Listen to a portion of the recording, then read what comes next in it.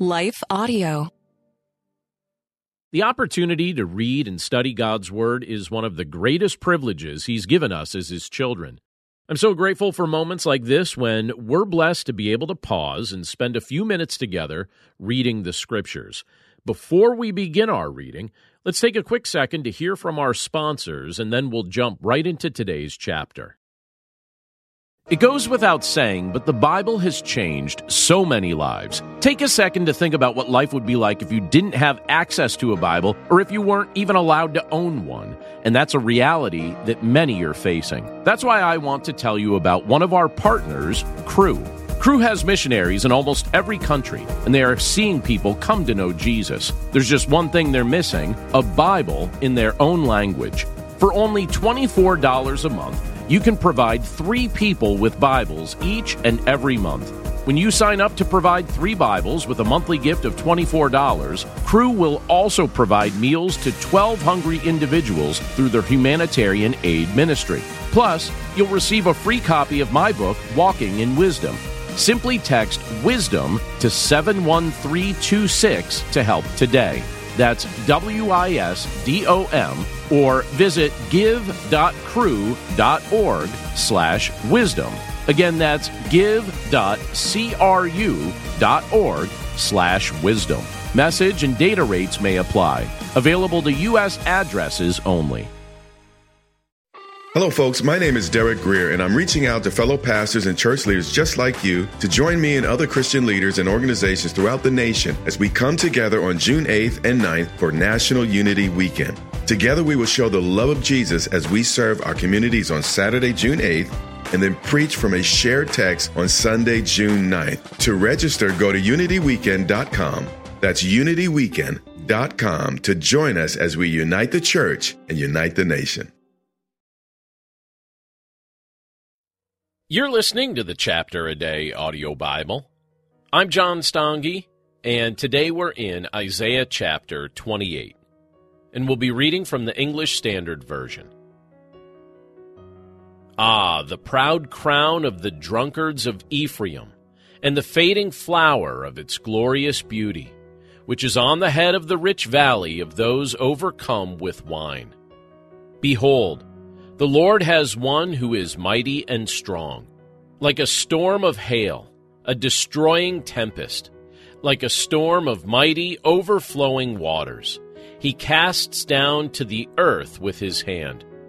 The proud crown of the drunkards of Ephraim will be trodden underfoot, and the fading flower of its glorious beauty, which is on the head of the rich valley, will be like a first-ripe fig before the summer. When someone sees it, he swallows it as soon as it is in his hand.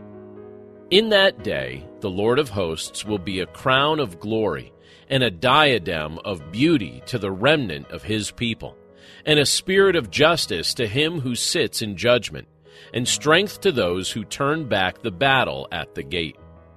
These also reel with wine and stagger with strong drink. The priest and the prophet reel with strong drink. They are swallowed by wine. They stagger with strong drink. They reel in vision. They stumble in giving judgment. For all tables are full of filthy vomit, with no space left. To whom will he teach knowledge, and to whom will he explain the message? Those who are weaned from the milk, those taken from the breast? For it is precept upon precept, precept upon precept, line upon line, line upon line, here a little, there a little. For by people of strange lips, and with a foreign tongue, the Lord will speak to this people, to whom he has said, This is rest, give rest to the weary, and this is repose, yet they would not hear.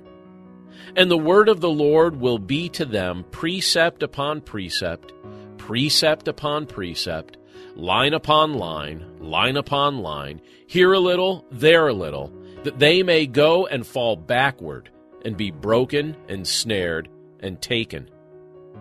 Therefore, hear the word of the Lord, you scoffers, who rule this people in Jerusalem.